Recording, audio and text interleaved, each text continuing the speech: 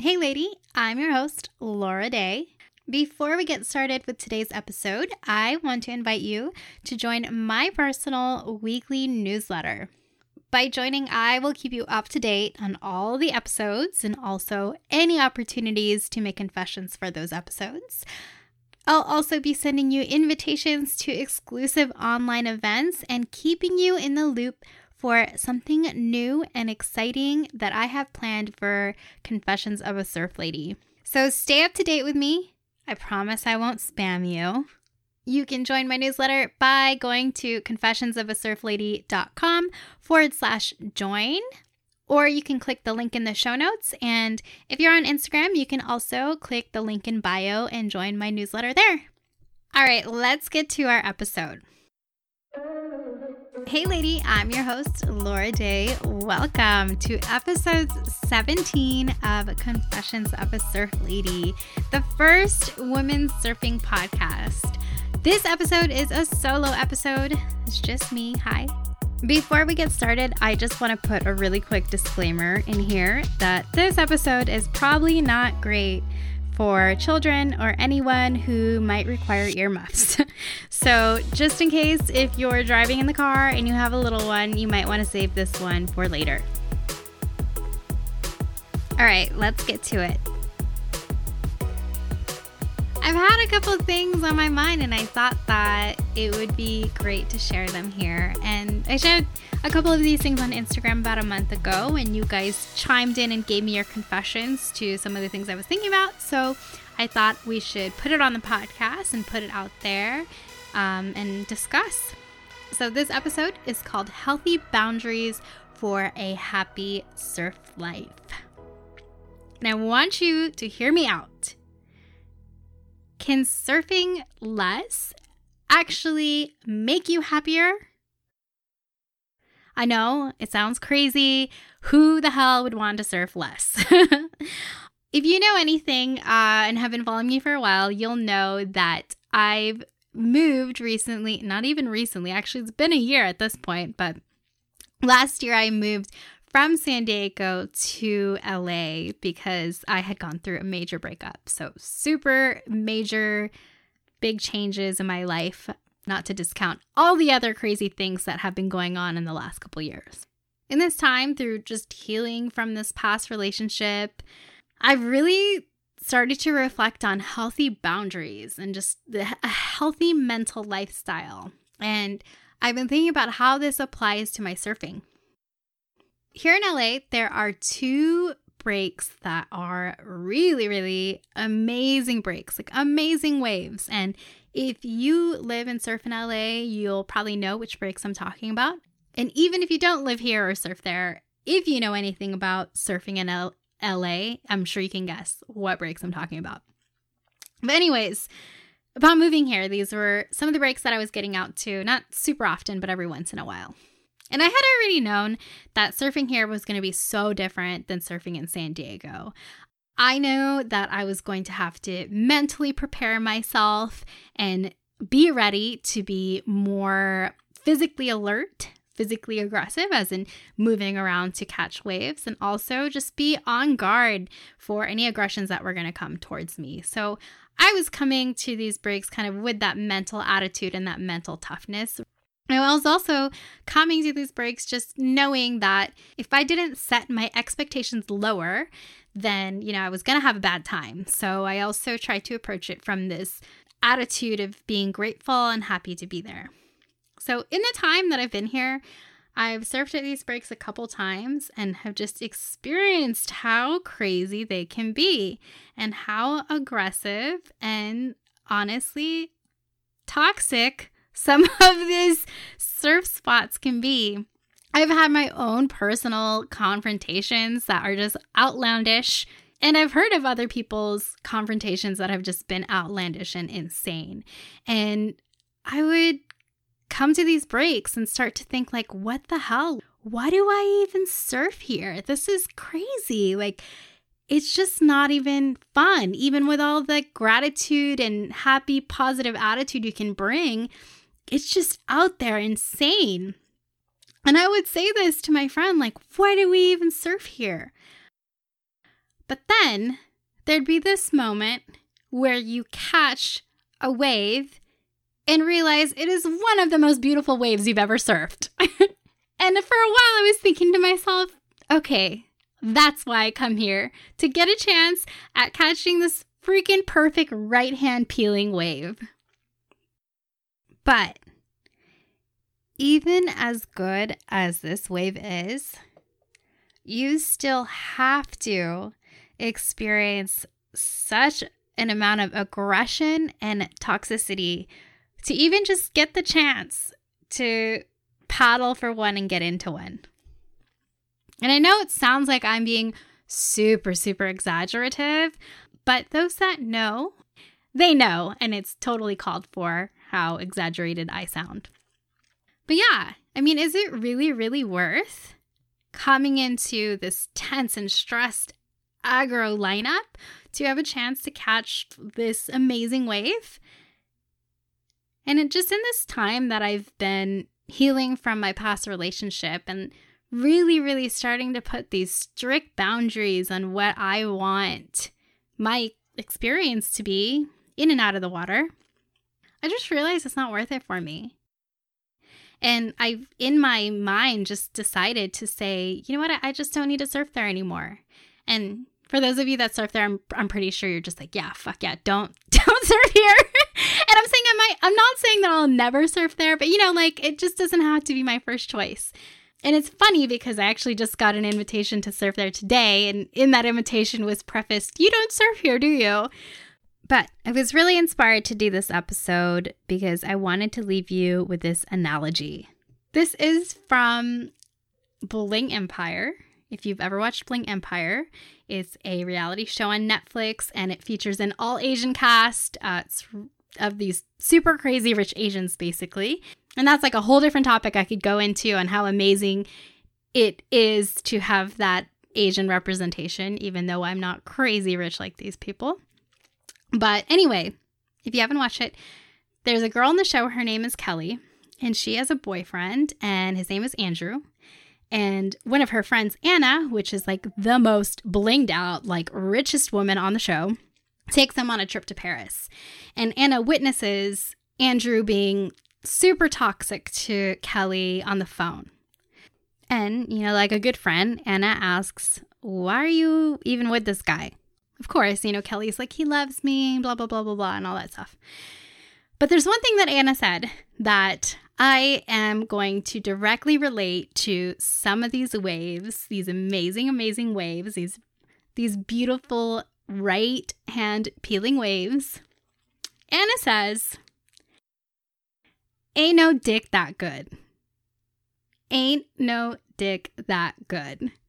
So for me, the healthy boundary that I've set with my surfing is the mentality that ain't no dick that good. There's no wave that good where I need to be feeling super tense and in basically a verbally toxic environment to get the chance to catch this amazing, beautiful wave. And that's my personal boundary. I'm not telling anyone what they need to do or not need to do. But I just want to leave you with these words of inspiration from Anna Shea.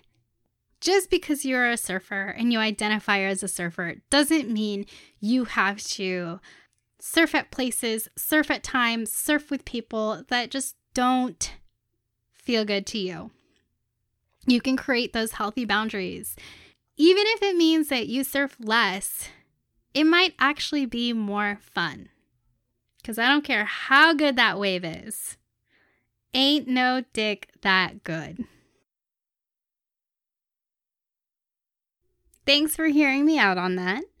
And of course, the conversation would not be complete if I didn't share confessions from you, our listeners.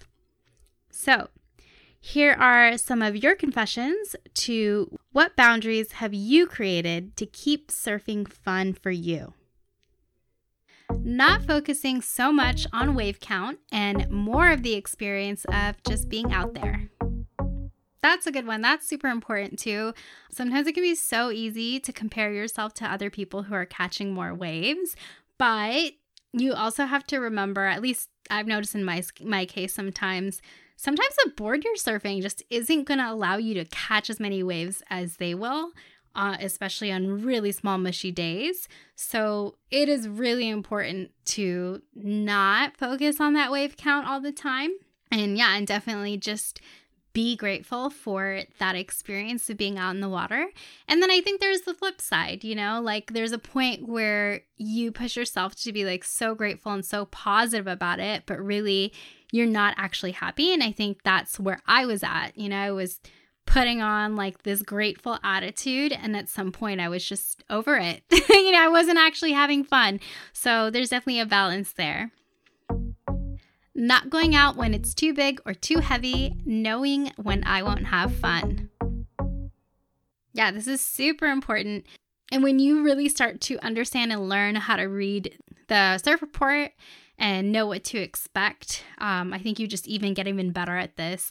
And with that being said, this is probably a great reason to keep a surf log so you can make those decisions based on facts and data and your other experiences. Time limit. 30 minutes to an hour of average surf beats 2 hours of firing and constant drop-ins. I 100% totally agree. And sometimes I've paddled out in shitty looking stormy surf. If someone watched it from the cam, they would not go out. I've paddled out with just a couple of people and found peaks and have had some of the funnest waves out there when the conditions were shitty. So I completely agree. And sometimes that is way more fun than a super firing, pumping day. Okay, this one I absolutely love. Knowing that above 3 to 4, I will struggle. So I only go if I'm in the mood for productive struggle. I love this term, productive struggle. I think that sometimes the struggle of surfing is so underappreciated, and we're always trying to get to that next maneuver or strengthen up to get out the back and forget that actual time that you're struggling is water time that you're logging, and it does add up to being a more skilled surfer. Here's another confession to what boundaries have you created to keep surfing fun for you? I don't internalize it when dudes start yelling in the lineup. I definitely think this is super important. I do think, though, for me personally, that even though to not internalize some of the aggression that's happening out there, I don't think you can ever completely block it out. Not put so much pressure on how often I go. And, I'm right there with you. Like I mentioned earlier, moving out here I knew was a sacrifice and that it's temporary and that there'll be more waves in my future. So yes, don't put so much pressure on how often you go. There'll be more waves in your future. This just might not be the season of life where you get to surf all day, every day. What boundaries have you created to keep surfing fun for you? I pick up other activities so I don't make surfing my only identity. Yes, this is so good. This is so important. Sometimes when people start taking surfing too seriously, it's important to step back. I mean, unless you're a professional surfer, then please go right ahead. But sometimes I do see people take surfing way too seriously, and it's important to step back and remember that it's just surfing. It's just like one part of your life, and it's good to have that balance of other activities, other places where you can put your time and energy and also like feel good and enjoy yourself and feel productive. I think this is such a great boundary, and I really love that it's been submitted. What boundaries have you created to keep surfing fun for you? If I'm not feeling it after 30 minutes in the water, it's okay to leave. Thank you so much for sharing that one. Yes, it's totally okay to leave. And I just think it's so great that you put a time cap on it and you just let it be what it is. You don't always have to have like the most amazing time in the water. But I really admire that you still get out there and you still show up.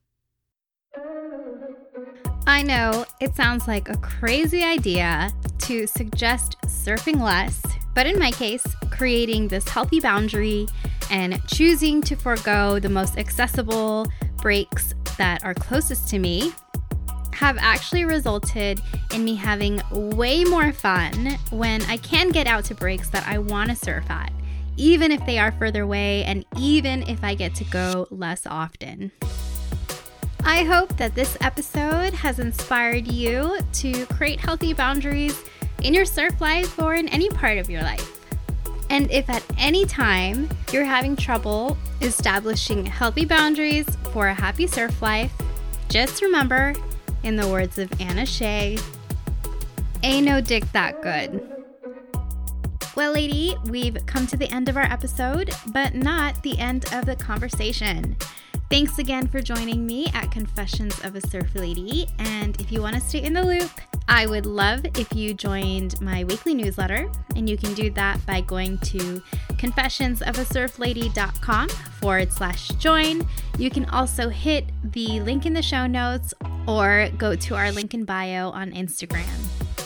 Lastly, if you enjoyed this episode and got something from it, take a screenshot and share it on Instagram. Because more likely than not, there'll be something in this episode that somebody also enjoys or gains something from. A simple screenshot on Instagram is the easiest way to empower other women in our community. Thank you again for joining me on Confessions of a Surf Lady. And thank you for bringing your unique and beautiful self to our lineup. I'll see you again soon on our next episode.